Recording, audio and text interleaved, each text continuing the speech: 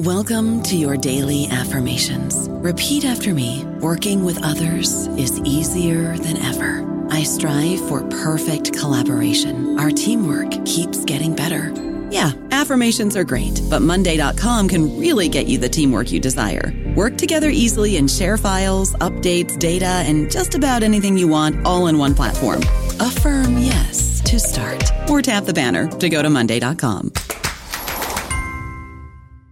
Hello, everybody. This is Marshall Poe. I'm the editor of the New Books Network, and I'd like to tell you that we have a new and improved website. It has 2 new features that we think you'll love. One of them is a vastly improved search engine, so that when you type in keywords, you'll get a bunch of episodes really quick. The other is the ability to create a listener account, and in that listener account, you can save episodes for later listening, so you can create a kind of listening list. We think these features are neat, and we think you'll enjoy them. Please visit the site today.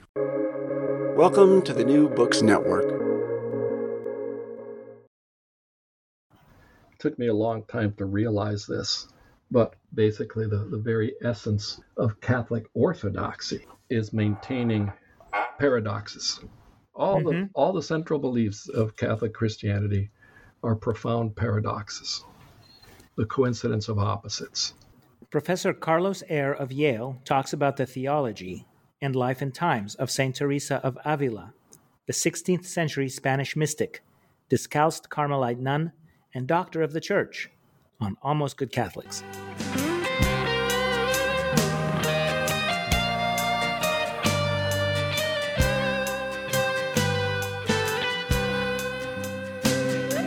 Welcome to Almost Good Catholics, a conversation about theology and apologetics.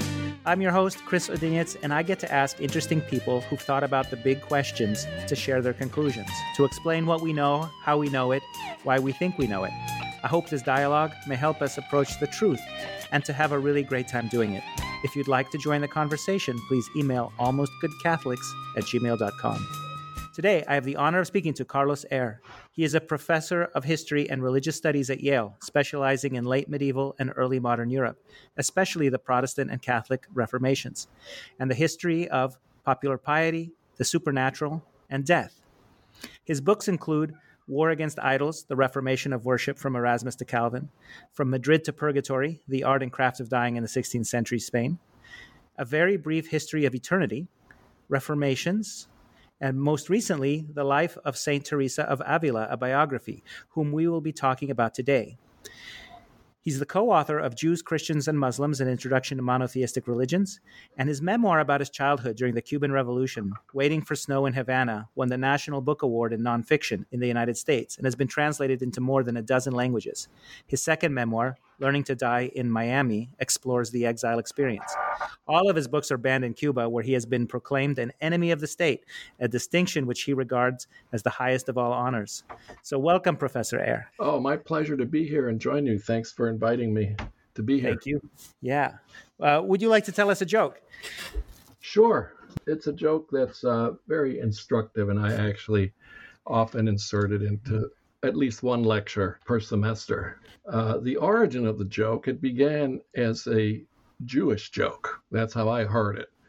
But I think it's a perfect joke it applies to basically all religions. And it goes something like this. A man is shipwrecked on a deserted island and isn't rescued for 30 years. And he's all alone on the island. He's the only one. It's a tiny island. When the rescuers finally show up, he gives them a tour of his little island, but they're mystified. They're very surprised to find that he has 2 houses of worship, both equally elaborate, right? Which took a lot of effort and a lot of time to build. And yet he lives in a hut himself. So it doesn't take them very long to ask the obvious question, why? Why 2 houses of worship? And he turns around, and with great disgust in his face, he points at one of them and says, "You don't think I would set foot in that one ever, do you?" And that is the history of religion in a joke. Yeah. Okay. I've never heard that one before, so that's terrific. It helps when you're talking about heresies and disagreements and schisms and everything else that has plagued the Christian religion, and it's plagued just about, as I said before, most religions. Well, before we talk about religion in early modern Spain and so on, would you tell us a bit about your life, perhaps from your memoirs and your childhood and the evacuation of the United States, and how you became a historian and a professor at Yale? Sure. The short version is that I was born in Cuba in 1950. And of course, my entire childhood was spent under one dictatorship, a kind of mild-mannered dictatorship. Fulgencio Batista was a military man who staged a coup in early 52 when I was just a little over a year, some months old. So my entire childhood, I lived through the so-called Cuban Revolution. 1959, on New Year's Day, Fidel Castro and his rebels took over. What most people don't know about this part of Cuban history is that Fidel Castro and his rebels were only one of many groups trying to unseat Batista. But he muscled his way into power and very quickly got rid of everyone else, including the very democratically minded university students who had actually risked their lives, and many of them had actually died in the process. They were much bolder in their confrontation of Batista than Fidel Castro and his men ever were. But he muscled his way in, and before too long, there he was, taking away everybody's property, confiscating all the newspapers, shutting down all news organizations, and controlling not just communication, but trying to control thought. All this within the space of about a year and some months. It all happened very quickly and surprised everyone. And parents were desperate from 1960 on.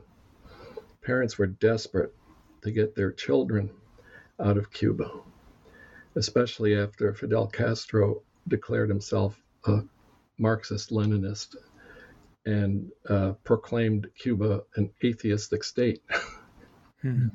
Expelled all the foreign clergy, and there were many foreign clergy, expelled all the religious orders too, including the Jesuits who had educated him and his brother. And it was very difficult to obtain visas to leave Cuba. But a program was begun here in the United States, cooperation between the Catholic Church and the U.S. State Department to issue visa waivers to children. Visa waiver would allow the child to come to the United States, and then once the child was here, the child could petition for their parents to get visas. Because otherwise, visas required security clearances, could take forever, you might not get one. Anyway, this thing mushroomed. It just completely blew up to something totally unexpected for both the Catholic Church and for the U.S. State Department. From December of 1960 to October of 1962, over 14,000 children came to the U.S. without their parents. Wow. My brother and I were two of those children. And our father never got to leave.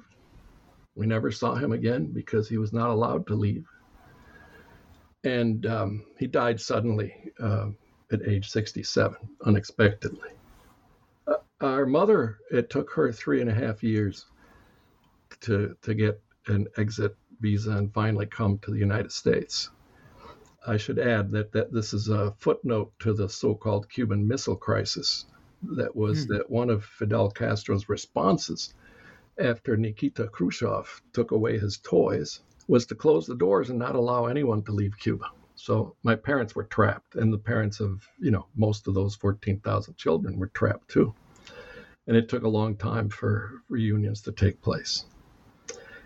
To make this long story as short as possible, nothing frightened me more as a child than a church, than religion, especially the Spanish Catholic iconography, which focuses so much on the Passion of Christ. I found Christ very scary, very scary. But having my experience here in the U.S. as an orphan who bounced from foster home to foster home and actually spent 9 months in a home for juvenile delinquents because there was no other place for me. I discovered it wasn't Jesus that was scary. It was the world that was scary. Mm-hmm. And I had a very slow but definite religious conversion of sorts in my early teens as a result of my experiences. And since I had grown up in a household where the past was more important than the present, my father was consumed with history. I decided to combine two things, my love of history and my life of faith. So I got a BA from Loyola Chicago in history and theology, and then went on to a PhD in history of Christianity here at Yale. And nothing else felt natural but that. Yeah. And, you know, as the saying goes, do something that you love and you'll never feel like you've worked a day in your life. That's been the final and very long chapter to my career. Is I've always enjoyed what I'm doing, very, very much so. Do I understand that you were reunited with your mother after 3.5 years Yes. of this? She was sent to Chicago immediately upon arriving in Miami, because by the time she arrived, President Lyndon Johnson had established the freedom flights, so-called freedom flights, and thousands of Cubans were arriving in Miami, and Miami couldn't take them in. So the new arrivals were usually dispersed. They sent her to Chicago because it had so many factories and so many immigrants, and having English would not be as important for her. She didn't speak English. So we ended up in Chicago, a place that we knew nothing about. And our roles were reversed, of course, immediately. I was 15. My brother was 18. We were both teenagers, and we had 3 years of complete freedom, so to speak, no parents. And all of a sudden we had a parent we had to take care of and do everything for. Yeah. Because in addition to not knowing English, my mother was physically handicapped. She had had polio as a little girl, as an infant, actually. And we were not alone. I mean, I knew so many other kids who were in the same situation as my brother and myself, that, we had suddenly become our parents' guardians in essence. But the downside was that after, so many years of being free, we suddenly had someone giving us instructions and rules all the time. So it was a weird situation. Yeah. Many of the men and women who came through the same program that I did, the same airlift, say that reuniting with parents was in many ways more traumatic than leaving the parents because of the readjustment that we all had to make. Yeah, when one would guess the opposite, never having experienced it, and I'm sure you had very conflicting feelings about all that, and as did your well, among other things, this is 1965, so the world was very different.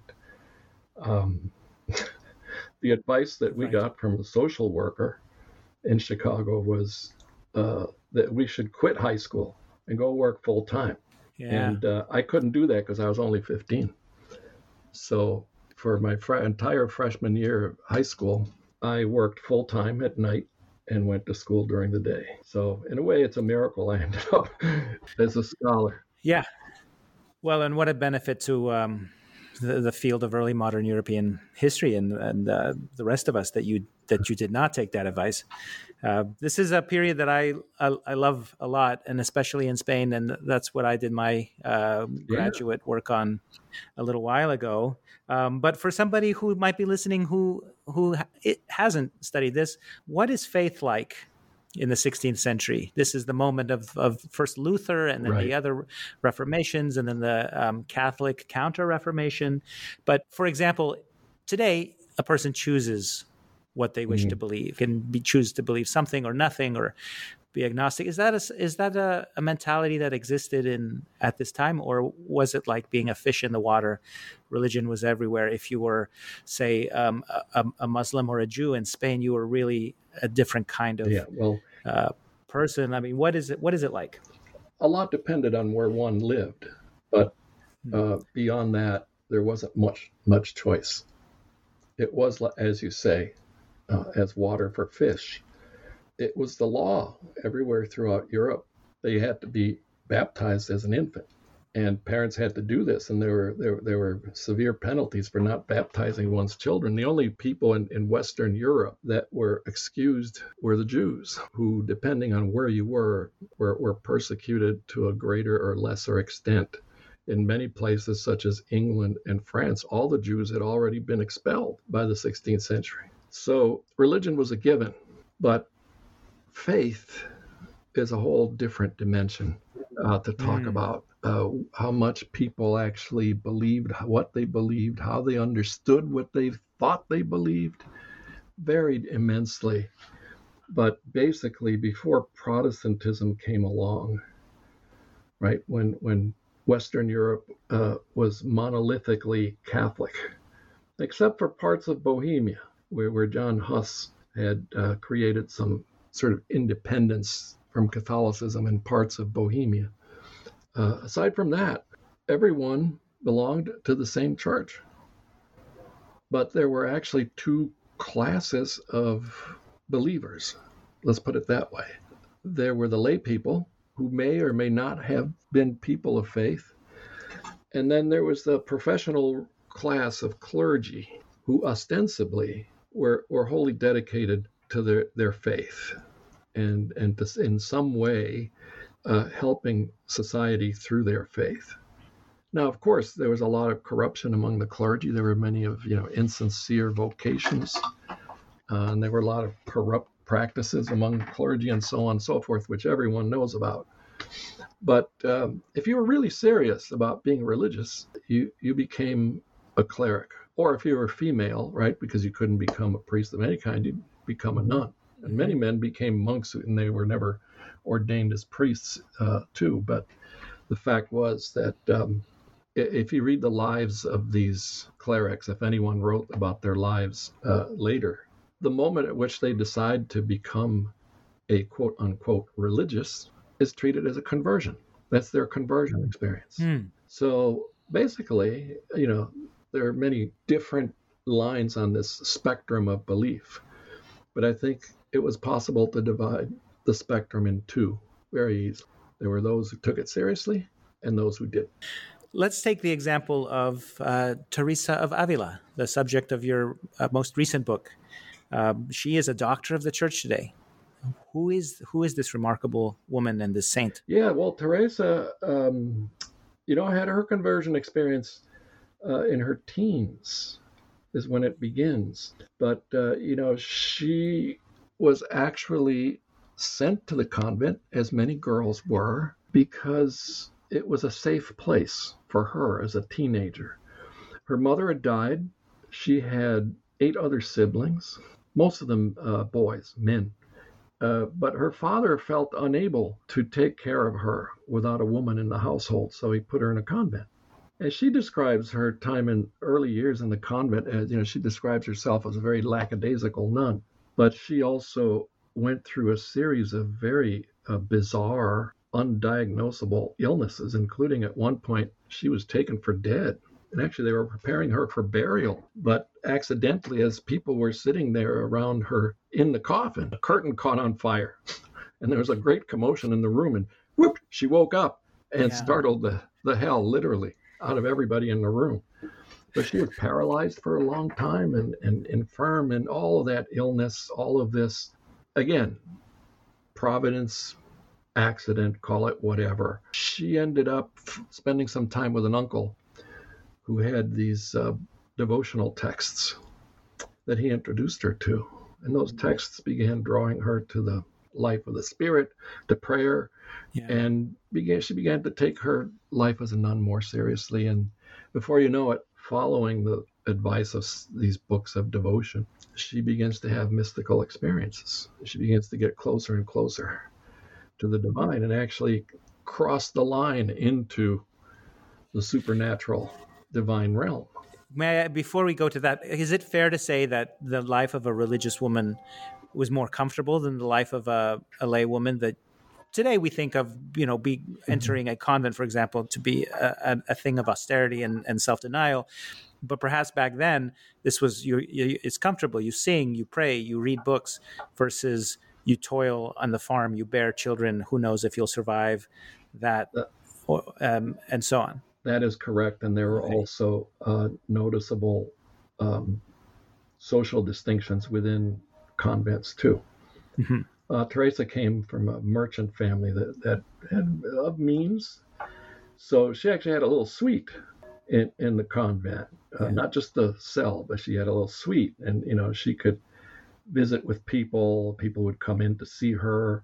She could go out to see people. As a matter of fact, her convent, this is perhaps not the correct way to put it, but they rented out nuns. They would send nuns to people's homes when the company of a nun was needed. And of course, the family who would get a nun to help somebody who was sick or dying would, of course, make a contribution to the convent. Right. So she and the other nuns could spend considerable amount of time out of the convent, too. And no childbearing, of course. Mm-hmm. No child care. Freedom to write, to do all sorts of different things. But one should never forget that it was a very regimented life. Yeah. It's not like they spent the day doing whatever they wanted. No, they had to follow a very, very, very rigid schedule of prayer, common prayer as well as private prayer. And so do you have an idea what this this near-death experience was? Some kind of infection or a brain injury? No one knows. No one knows. At one point, her father just gave up on doctors because they only seemed to be making her worse. So he took her to a natural healer. In Spanish, the word is curandera. Mm-hmm. Curar is to heal. But she made her even worse than the doctors. Yeah. So the paralysis was a mystery. It remains a mystery. Actually, back in 1982, so exactly 40 years ago, an article was published in the Catholic Historical Review that retroactively diagnosed Teresa as having temporal lobe epilepsy and actually attributed her mystical experiences, her ecstasies, to temporal lobe epilepsy. That's the closest I've seen anyone come to taking a stab at a diagnosis, right? Yeah. But actually, some of her symptoms, this article lays it out beautifully. Some of her symptoms match temporal lobe epilepsy. Okay, so then what happens? So she's considered dead. She revives. She has to learn how to walk like a baby all over again. For a while, she tells us, she had to crawl on all fours. So yes, just like a baby. Yeah. And she begins to experience the divine. It all begins while praying before an image of the scourged Christ. She has an encounter with Jesus himself through viewing and meditating and praying on this image. And from there on in, she has all these otherworldly experiences. And of course, she has to go to her confessors and tell them what's going on, and she does. And for a while there, she meets resistance from her confessors who keep telling her, that could be the devil. As a matter of fact, it probably is the devil giving you these experiences. So there's a very funny description of this in Teresa's autobiography where she tells us all the confessors were telling her to not trust her visions of Christ. Mm-hmm. And one of them actually orders her, the next time Christ shows up, give him the fig, which is a hand gesture that was the equivalent of flipping the bird. Yeah. Or giving the finger. And she obeys, and she does this. She tells us this herself. Jesus shows up, she gives him the fig, and Jesus then says to her, "Oh, thank you. Thank you for obeying your confessor. Yeah. But now go tell him, I'm not the devil." And from there on, she finally gets a Jesuit confessor who actually encourages her to trust these visions. And this brings us to this very fine line that everyone had to tread in the 16th century. If you claimed any contact with otherworldly realities, you could be suspected, and often were suspected, of dealing with the devil. Right. So being a mystic has never been easy. That was also true throughout the Middle Ages. How do you prove? You tell people, I just saw Christ. How do you prove that you have, right? So the proof came through her behavior, where she was very self-effacing, and practiced and humility at every turn. Like, for instance, giving Jesus the fig. Obedience, too, was a sign that she was on the right track. But she starts to levitate during ecstasies. And then everyone knows for sure, oh, this is something real is happening here. She has to prove that her levitations are not demonically induced. But she actually begins to pray to God, please stop doing this to me. And her levitations cease. But by that point, she has committed herself to reforming her own religious order, the Carmelites, and establishes. It takes a long time and a lot of effort and a lot of anguish to establish a branch of the Carmelites, the discalced Carmelites or barefoot Carmelites. May I interject before we say that? Are you convinced about the levitations from your studies and your sources that they've been confirmed by people who are skeptical of her mysticism and yes. Third party witnesses who were not her, who are not on her side, saw these things? Well, no one was not on her side. Yeah, but the reports all match each other, and they're numerous. As a matter of fact, in the canonization process, the stories are very detailed of what happened. And actually, my next book is on levitation and bilocation. And has a whole chapter on Teresa and her levitations. And I call her a reluctant levitator. Yeah. She did nothing but complain to God. Please stop this. Why are you doing this to me? It puts me in danger. It puts me on that fine line. People are starting to venerate me, and then, no one will think of me as humble. So, right. And they cease. But you consider them a historical fact. You're satisfied. I'm satisfied in this. Yeah. Right? It's a fact that people saw her levitating. It's a fact that the reports exist. Let me put it that way. Yes.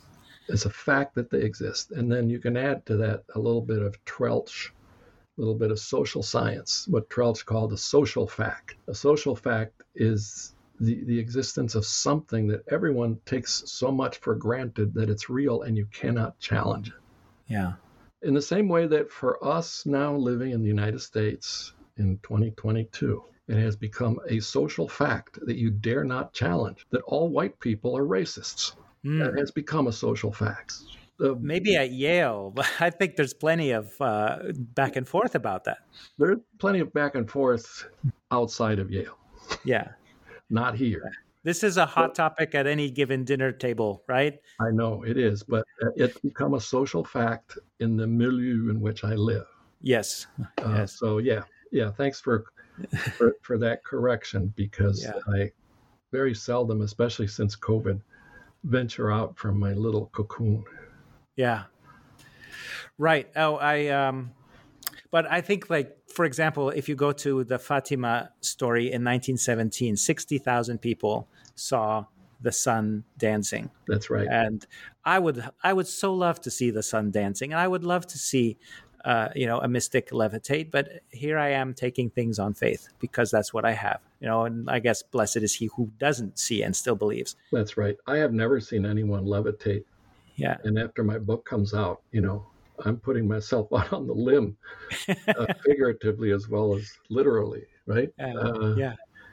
I say that it should be considered possible. Yeah. Actually, the subtitle of my book will probably be A History of the Impossible. Yeah. But weirder things can happen, and natural science has actually, well, let me put it a different way. We do have levitating trains. So, right? Yes, sir. And we do have bilocation. You and I are bilocating right now. That's true. My voice is in Connecticut, and your voice is in California. That's right. And if we were on Zoom, my image would be in Connecticut. Or Skype, we would be also bilocating visually. Yeah. Both phenomena are real, scientifically proven. I mean, we have people riding levitating trains as we're speaking. I don't know about you, but I'm very busy and I don't have a lot of time to cook. That's why I subscribe to Factor. Eating better is easy with Factor's delicious, ready-to-eat meals. Every fresh, never frozen meal is chef-crafted, dietitian approved, and ready to go in just 2 minutes. You'll have over 35 different options to choose from every week, including Calorie Smart, Protein Plus, and Keto. These are 2-minute meals. Factor meals are ready to eat and heat, so there's no prepping, cooking, or cleanup needed. They're flexible for your schedule. Get as much or as little as you need by choosing your meals every week. Factor is the perfect solution if you're looking for fast, premium options with no cooking required. Sign up and save. We've done the math, and this is important. Factor is less expensive than takeout, and every meal is dietitian approved to be nutritious and delicious. Head to factormeals.com/NBN50 and use code NBN50 to get 50% off. That's code NBN50 at factormeals.com/NBN50 to get 50% off. An aircraft.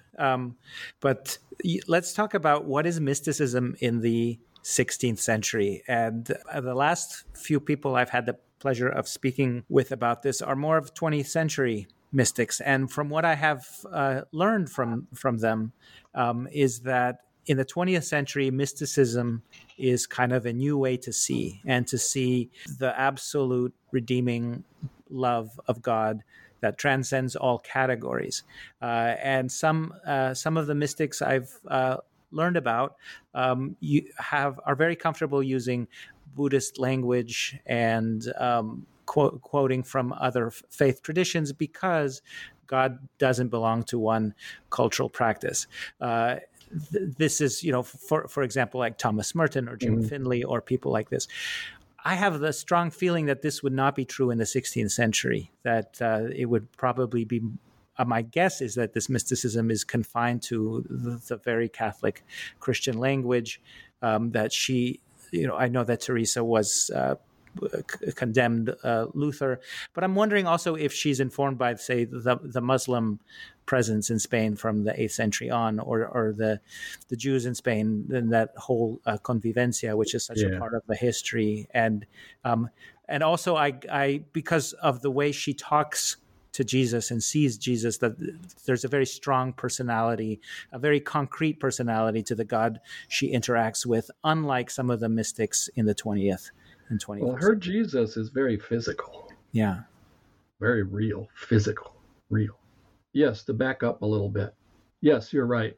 In the 16th century, there's none of this ecumenical mysticism. It's very Catholic. And as a matter of fact, Protestants, all of them, the entire spectrum of Protestant belief, they reject Catholic mysticism. They reject the very notion that any living human being can cross the border over to the divine realm, the way that Catholic mystics do claim it. So that's a major difference between Catholic and Protestant. And in the past decade and a half or 2 decades, some historians and theologians on the Protestant side have tried to reclaim mysticism for early Protestantism. And yes, you can say to some extent, religion is mysticism. Mysticism is religion. Religion is mysticism, because you're, addressing another being in another realm. But crossing over to that other realm is something that only Catholics are doing in the 16th and 17th century. Having visions of Christ and so on. That's no Protestant would dare to claim this. If they did, they would be booted out. Yeah. So Teresa is very Catholic. And may I say, like this, where you draw the line at Christ, right? Because we know that Luther would have fights with the devil and throw his inkwell. Oh, that's a very important distinction. Yes, and I was hoping we could get to that, because one of the weirdest things about the 16th, 17th century is that while Protestants not only deny the possibility of divine mystical ecstasy, they also deny the possibility of miracles, but they still almost completely take in Catholic demonology. So the devil doesn't perform real miracles, but he can fool people into thinking that they're seeing things, or that they're getting messages and so on, or levitating. The devil. Protestants continue to believe that all of these things are possible to the devil, but not to God. Right. And that's why we have so much witch hunts and so on in Germany. Yes, and Catholics and Protestants are actually, in most cases, using the same books to diagnose, witchcraft. The demonology is shared. The theology, the God talk, is not. But the demonology is, to a large degree, shared. Got it. And Teresa, your question about Jews and Muslims in Spain, the whole convivencia thing is highly problematic. And certainly by the time that Teresa is born in 1515, it's very hard to encounter Jews and Muslims in Spain. But Teresa, her paternal grandfather was Jewish. And so on her father's side, the family were conversos.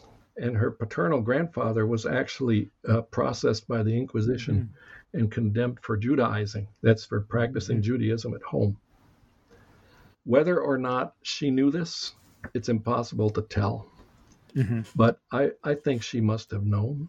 And it's no accident that all of her male siblings ended up going to the New World, which was a very, very common thing for converso men to do. It was a way to sort of shed that skin, because by the time Teresa is an adult, they're passing purity of blood statutes in Spain, which means that if you do have any kind of Jewish or Muslim ancestry, you're barred from many professions, including becoming a cleric or a nun or monk. So there's that to it. But there's I and others too, can't find any connection between Teresa's mysticism and what would have been Jewish mysticism in Iberia in the Middle Ages, which is mainly Kabbalistic stuff. The Kabbalah is completely different from the kind of mysticism of Teresa, which is very, very Catholic. Okay, thank you. So she is commanded by her confessor to write everything that happens to her. Yes. And she writes her vida, her life. And she also writes something called the Interior Castle. Right. Well, actually, what are these? Her vida is not ordered by her confessor. Oh. It's for the Inquisition. Because she's under the microscope. So the Inquisition did this to everyone hauled before its court. You had to write a life story. Yeah. Of course, hers is much longer than the average. Her confessors become involved, of course, in the writing and editing of this life. But it is basically written as a judicial document for the Inquisition. But of course, it gets copied by hand and it gets circulated. The Inquisition actually puts it under lock and key for a long time, even though King Philip II has a copy. The Inquisition doesn't even know that Philip II has a copy. There are hidden copies, in other words. And then once the word gets out that, this life has been written, the nuns themselves, because, she ends up establishing 17 new convents throughout Iberia. There's buzz. This book is the buzz in the monastic community. Some nuns get to read parts of it. And they say, it would be so great if you went further and explained in more detail what these mystical experiences you're having are really all about and how you get there. So she writes this second book, The Interior Castle, which is more focused on the mystical path and mystical experience and is more of a, let's call it, kind of scientific treatise on the how and the what of mystical experience. Yes. And that book, eventually, her life and her Interior Castle and other writings of hers are published. But even after her death in 1582, there are still some clerics denouncing her to the Inquisition and pleading with the Inquisition to stop publication of her texts. And not only to stop publication once it happens, asking the Inquisition to pull every printed copy of her works off the shelves everywhere, because this is a dangerous woman. And even after she's dead, and even after it becomes widely known that her body refuses to decompose, Mm-hmm. and that miracles, especially healing miracles, are starting to take place. There's still some Dominicans, especially, denouncing her to the Inquisition. Yeah. And the only reason that the denunciations stop is that she's beatified. Yeah.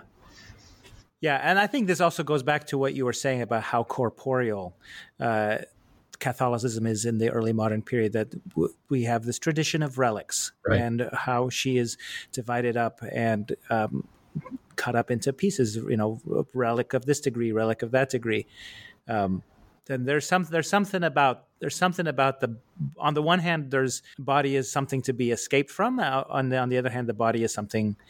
What do you think about the body? It's part of the larger picture. It took me a long time to realize this, but basically the very essence of Catholic orthodoxy is maintaining paradoxes.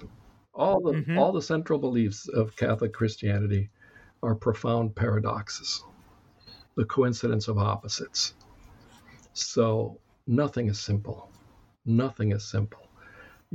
Your body can be like as it was for Francis of Assisi, called his own body brother ass. Mm-hmm. And just got, an ass has to be whipped to get them to do whatever they want. And he treated his body contemptuously and horribly. And yet he was a nature mystic. All of nature glorifies the presence of God. And Teresa was pretty much the same way. She was an ascetic who denied herself constantly all the time. But her Jesus was very physical. Mm-hmm. And then after her death, her body shows very little corruption. And as you said, it's true. It starts getting carved up and distributed in a very shameful way, we would think, in the 21st century. Mm-hmm. But at the time, that was actually the highest kind of devotion or honor you could show. The French have a beautiful way of expressing it. They call it découpage millimétrique, or millimetric cutting up. Yeah. Right. The tiniest little sliver of Teresa is as fully powerful as the entire body, in the same way that the tiniest little sliver of the consecrated host, or the tiniest drop of wine in communion, is the body of Christ. There's that parallel. Again, more of this infolding of paradoxical propositions. It's bread, it's wine, but it's transformed. Yeah. No, and he's the creator of the universe, but now he's a baby. Yes. And then, he's king of kings, but now he's tortured to death as a criminal. And then he comes back. And his mother is a virgin and a mother. That's right. Yes. And his death puts an end to death. Yeah.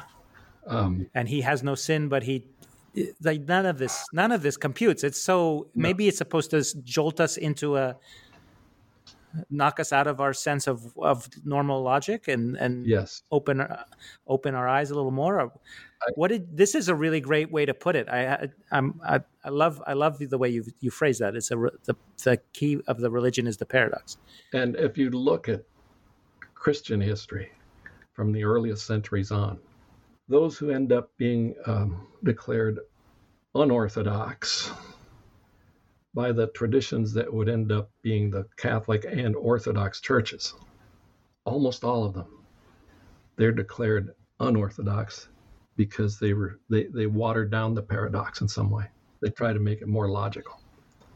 Yeah. And that goes across the centuries down to the present. The last Catholic clergyman to be declared a heretic by the Vatican was Father Feeney. I forget his first name. He was in Boston, and he declared that there was absolutely no salvation outside the Catholic Church. And he was excommunicated. Yeah. And his followers actually formed a schismatic group, the Slaves of Mary. Huh. And eventually they were reconciled with the Catholic Church. But they had to give up on this, very blunt non-paradoxical statement, Yeah. there's no salvation outside the Catholic Church. Yeah. That's the last time I think anybody has been declared a heretic here in the United States. So how does she articulate this theology of the impossible and of the paradox in a way that her sisters, the nuns, could understand the how and the what? Well, it involves asceticism. That's step number one, right? Self-denial. And there's this kind of almost Manichaean dualistic attitude towards the physical world, or the world, el mundo. And the asceticism is to be joined with prayer. At first, verbal prayer. This is where everybody begins, by reciting prayers. Eventually, you should get to a state where you're not even actually using words. Prayer quiet. It's wordless. At a certain point, God begins praying in you, and that's the higher reaches. But all of this is predicated, all of this methodology, right, is predicated on the notion that at your deepest core as a human being, God is actually present. So what you're doing by praying as constantly as possible and denying your body all the gratification it keeps begging you to give it is you're stripping away those layers of yourself that are covering that divine presence and keeping you from it. Now, this goes back to, medieval mysticism, and it's actually, sort of reformulated through those devotional texts that she was given to read by her uncle, many of which have their origin in the Rhine River Valley and go back to Meister Eckhart and his disciples. So it's a long and complicated history of how those texts get to be translated into Castilian Spanish and how she gets them. By 1559, when the Inquisition publishes its Index of Forbidden Books, many of those texts that turned her into the mystic that she is are placed on the index, and she has to get rid of them. But then she says very boldly in her Vita, she says, yes, oh man, it hurt me to turn in these books. These are terrible times, she says. Tiempos recios. These are terrible times. Yeah. Oh, but I don't need books anymore. I have Jesus. They got her to where she needed to be, right? So she could take the next step. Yep, and she's obedient, right? She's obedient, right? But yes, much in those texts came to be distrusted. Eventually, all those texts work their way off the index, right? Yeah. But it took. I don't know. I've never calculated when any of those texts was taken off the index, but they were eventually. I'm afraid that my students are going to show up in 5 minutes. I feel I could talk for hours about this, especially the where and the how and the what next. But is there an important thing that we should all know about Teresa of Avila before we stop?